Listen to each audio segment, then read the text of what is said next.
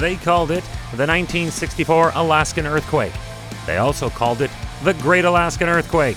And it was also called the Good Friday Earthquake because it struck Friday, March 27th of 1964.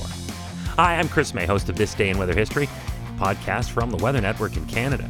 Releasing about 500 years of stress buildup, this event tore the Earth wide open and triggered tsunamis. This day in weather history. The whole ordeal lasted an agonizing 4 minutes and 38 seconds. In that time, lives were changed forever, and so was the geography of the areas that were most affected. It was registered as a magnitude 9.2 megathrust earthquake. Wow, that sounds intense. What is that? A megathrust earthquake occurs at a subduction zone at convergent plate boundaries, where one tectonic plate is forced underneath the other.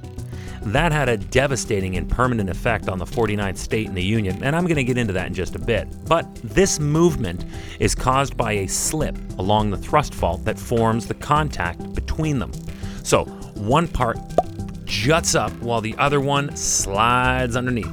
And if this occurs in the ocean, that pop of earth up and over the other plate will literally thrust the ocean forward. That is the tsunami.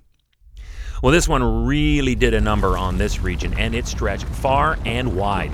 600 miles, 970 kilometers of fault ruptured all at once and moved up to 60 feet or 18 meters.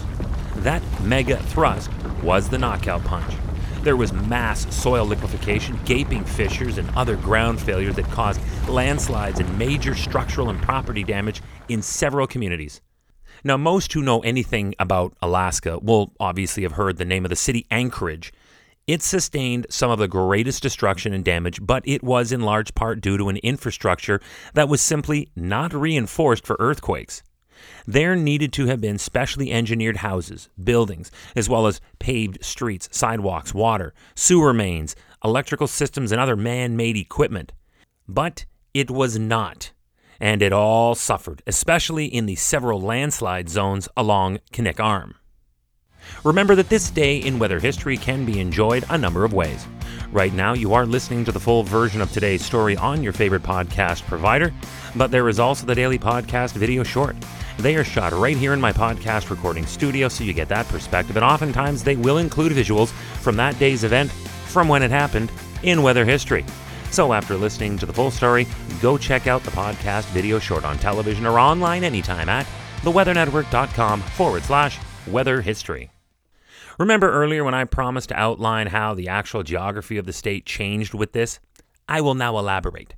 200 miles, 320 kilometers southwest of the wounded city of Anchorage, there were some areas near Kodiak, Alaska that were permanently raised by 30 feet or 9 meters. And southeast of Anchorage, areas around the head of the Turnagain Arm near Girdwood and Portage, well, they dropped as much as 8 feet or about 2.5 meters. That there is that slip and pop of the earth.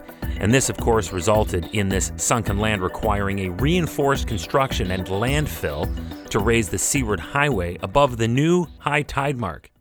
They really should consider doing that to Toronto's Don Valley Parkway here in Ontario, Canada, because that road seemingly floods every time it rains. But that's another story. This reminded me of that story I told you back on February 27th of this podcast. That's the one where I recounted the 8.8 magnitude Chile earthquake that ranks in the top 5 all-time in the world. In the aftermath of that disaster, and just like this one here in Alaska, it did some serious rearranging of the land. If you haven't gone back to listen to it, I invite you to do it. But let me just say this. It was measured with GPS that the city of Concepcion in southern Chile moved more than 3 meters to the west. That's closer to the ocean. Well, the Chilean capital city Santiago was shifted 27.7 centimeters, and across the Andes, in Buenos Aires, Argentina, the capital of the country, it was permanently moved 4 centimeters. Incredible. In the end, it was determined that across south-central Alaska, ground fissures, collapsing structures, and tsunamis resulting from the earthquake caused about 131 deaths. This day in weather history. Tomorrow is March 28th, and I have a story about a powerful storm in Texas that produced hail the size of which most had never even thought could be possible. During the evening hours of March 28, 2000, a powerful F3 tornado struck downtown Fort Worth. The tornado, hail, wind, and flying debris was more than enough to cause significant damage to several buildings and skyscrapers, but that is all just the beginning of this roll call.